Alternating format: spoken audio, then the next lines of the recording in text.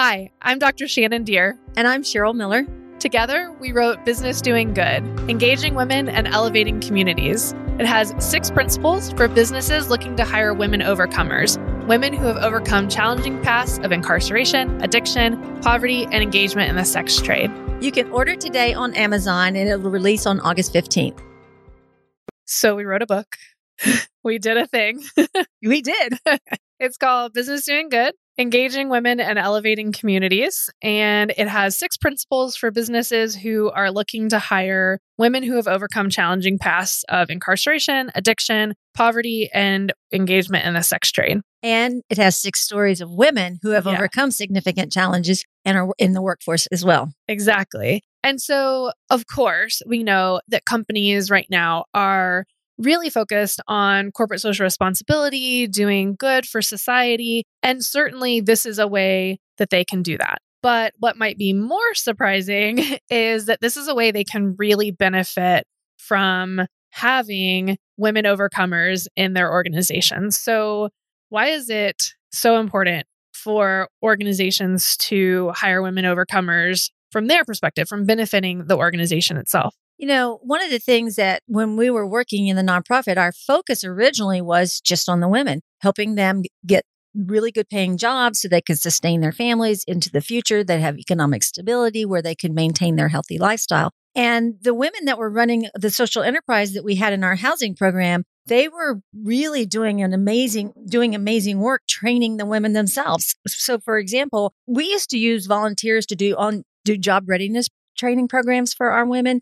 Or staff would, prepare them for the workforce. But after a while, the women started writing curriculum from their perspective as the overcomers. And we realized they could be teaching these other women. So that's what they transitioned in. They transitioned to where they were doing all the training. So every woman who came into our housing program went through that social enterprise before she got a job. And because they were implementing all the curriculum, they were doing it from their own perspective. Like, well, I want to enter into the restaurant industry. So what would that look like? What skills would I need for that? Well, I want to enter into launching my own business. What would I need for that? And so we started putting women into going through that program and putting them into the workforce in our community. And the employers were coming back to us saying, we really want to hire more of your women because these are some of our best employees. And it was like, oh, wow. And then I started thinking about it. Well, it's like, well, of course, that just makes sense. I mean, I know for me personally, when I had the opportunity and when I got my first teaching job,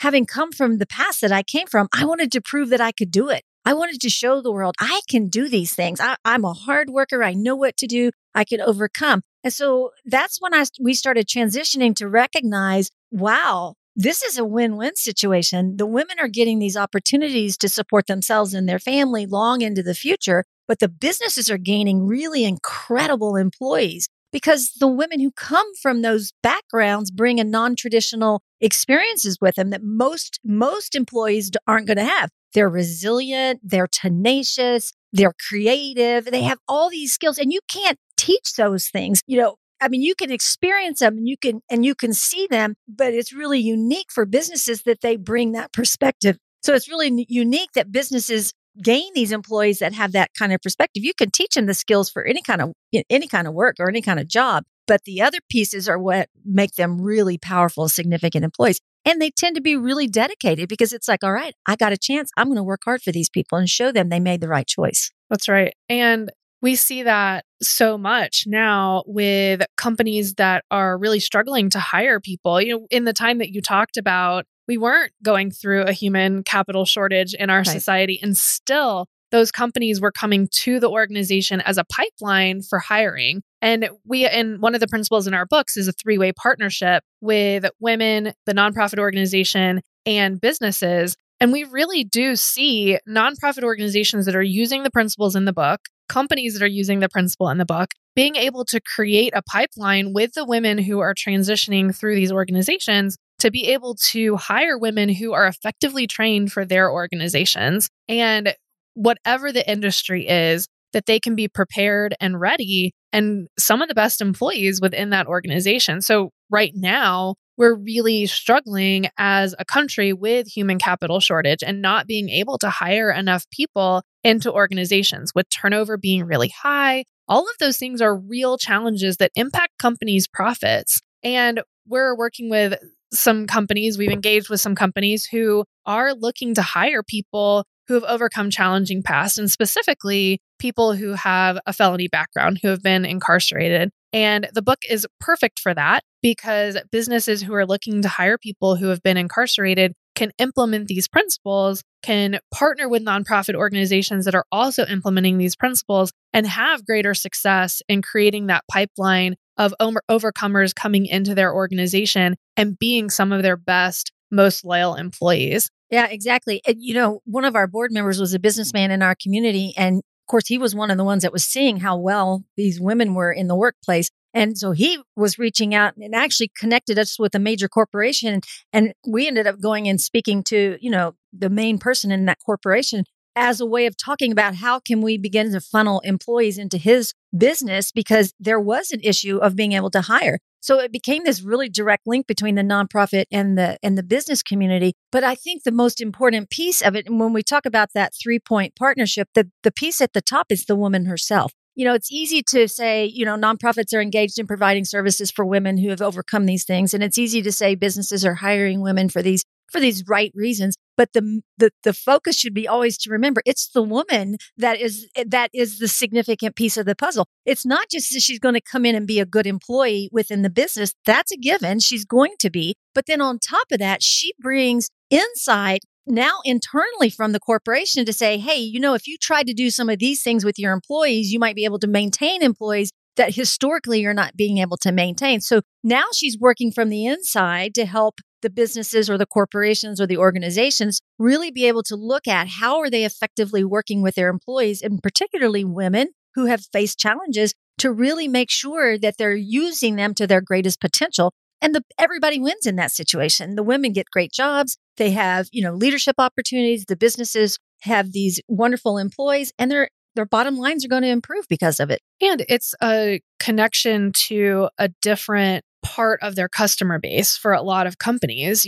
Women who have overcome challenging past are not a small part of the population. Right. And so they're employees, but they're also consumers. And again, bringing in that diversity of perspectives from women who have overcome is really important. And like you said, they have some skills. The women that we talk about in the book, the women that went through your organization, women overcomers have some unique skills that other people don't have. And you talked about some of them, the resilience, the tenacity. And those are things that, like you said, are really hard to teach. You can teach job skills. You can't always teach grit and resilience and tenacity. But the women, and I saw this in the research that I did, had those skills in spades. Right. They could get back up because they knew what falling and getting back up felt like. They knew they could overcome. They knew they were survivors. And just surviving a lot of the things that they did, they said this, were credentials themselves. That was a credential that I don't have and that I don't bring to the workforce that women overcomers do. And that's so important to bring into the organization and to change the culture and help build that grit and resilience in other people within the organization as well. Exactly. And, especially a single mom with several children in a poverty situation, you absolutely have to be creative. You've got to figure out a way to make things work when there's nothing. You have to do all kinds of problem solving constantly. How am I going to manage to get here and get my kids there when I'm the only one? And so there's a lot of this thinking on their feet and making quick decisions and being creative. All of those skills are exactly what employers are looking for. And they are masters at it. They just didn't realize that was the reality. Yeah. And we talk about that in one of the principles in the book, Translation Factor, and how important it is to help women translate the skills that they got when they were in a challenging past, when they were in incarceration, when they were in their addiction. We talk about how important it is to acknowledge those skills that they previously had that they were applying to a really challenging situation and say, you actually can translate that into the workplace. Mm-hmm. And it's some of the skills that people in their lives have told them were negative their whole lives. Right. One of the examples was one of the women said that she was really good at manipulation. And she certainly isn't the only one that came through your organization that was good at manipulation. That's true. But she said, I was really manipulative, and my family had told me my whole life, my friends had told me my whole life, this was a major character flaw. And then Cheryl comes in and says, wait a minute, that manipulation can be translated into motivation. And if you can figure out how to stop using that manipulation for bad and use it for good, you actually can be a really effective business owner. Right. And you can motivate your employees or a leader within an organization and translate that, just flip the switch a little bit and use that skill that is natural to you, that you have honed for many years, and translate it into motivation and be an excellent motivator of your employees. Absolutely. And that is so important, to just say, I see where you've been. It's okay. I acknowledge that you gained some skills doing that are really important, that will work in the workplace, versus saying you don't have anything to offer the world, or saying nothing and then feeling like I don't have anything to offer the world, when truly they do. Right. And or as an organization, focusing on all the things that they need to overcome, all the things in their past, and not all the things that they're capable of. And I think people want to believe, especially in nonprofits, they want to believe that these women have something to offer. And most people would say that, but it's not always the primary focus. It's like, well, let's work on these other things first. And then when everything kind of stabilizes, then we'll move into that.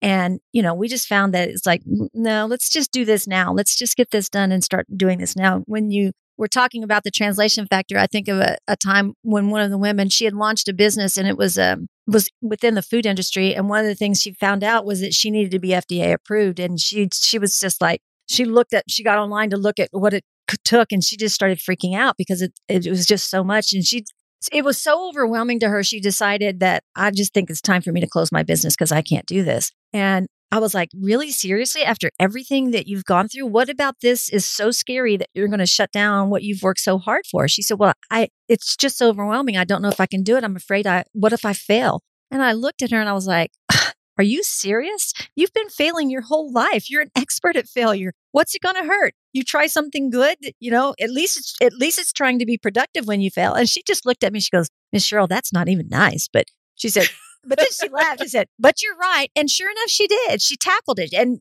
she's still in business. She's FDA approved, and she's still making money. And so it's just a matter of recognizing, oh, these things aren't necessarily bad. These are the things that make me unique and make me be able to accomplish things that most people can't accomplish. That's right. And she had failed and gotten back up and knew what that felt like, and knew what that could feel like if she overcame that hurdle of the FDA approval, whether she failed or not. You've told another story about someone you were talking with, and how she was talking to a friend whose husband lost her job. You want to tell that story? Yeah, it was in a group of people, and her husband had lost her job, and she was just panicked. She was like, I don't know what we're going to do if he doesn't find another job. He's been out of work for several months. And she was really distraught, about the possibility. What if they had to move? And I remember the woman saying, I looked at her and I was like, wow, I'm so glad I've lived the life that I lived, because I've had nothing and I survived. It was okay. And I have stuff now. I have a nice home. I have a nice family. But if something happened and I lost it all, I know it wouldn't be the end of the world. I know that I would just figure out the next thing to do and start over again. And that's a real gift. That's a really neat place to be able to live your life, is to recognize no matter what situation I'm in, I'm going to be able to be okay. And I'm going to be able to figure out a way to overcome and go on to the next level. And there's a lot of people in life that don't know that, because they've never had nothing before. And the idea of having nothing is very fearful. But when you've been there, you realize, okay, what do we do next? That's right. And so there is that willingness to take some more risks, and that willingness to make those investments in being more creative. And we see that whether women overcomers are starting their own businesses as entrepreneurs, or whether they're in the workforce. And we know that if companies are interested in hiring women overcomers, they'll see those dividends paid in that creativity, that resilience, those skills, those unique skills and perspectives that they bring to the organization. Absolutely. Thank you so much for tuning in to Business Doing Good, engaging women and elevating communities with Dr. Shannon Deere and Cheryl Miller. If you would like to pre-order the book that comes out on August 15th, or get in touch with Shannon and Cheryl about training, speaking, or consulting services, search businessdoinggood.org. You can also find it in the description. Thank you.